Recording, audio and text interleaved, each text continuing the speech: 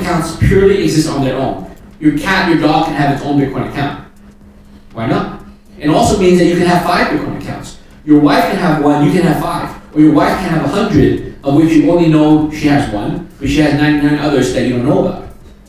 So it could be a variety of ways, and no one will know if you have a Bitcoin account or not. So the access to the account is not some identification, driver's license, passport, or name, or photograph, or anything.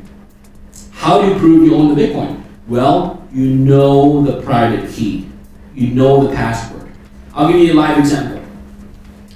So in China, I have this bank card. It's a debit card from ICBC. Many of you have heard of ICBC Bank. So this card has my number on it. I'm not afraid to tell you this number because all you can do is send me money. In fact, I would gladly broadcast it to you. You can send me money.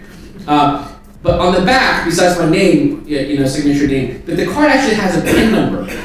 China has 1.3 billion people. The PIN is only 6 digits long. There's only 1 million combinations. So here's a story I tell people, they're all surprised. There are about 1,000 people in China who have the exact PIN that I do. Really? Think about that. Right? If each person in China has 1 PIN, there's probably at least a few hundred, if not 1,000 more, that have exactly my PIN.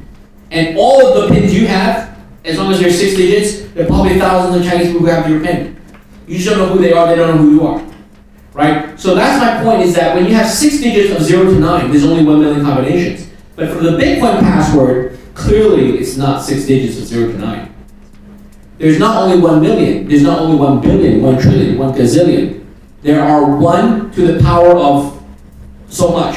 To tell you how many combinations there are, you want to know how many combinations there are for the Bitcoin password?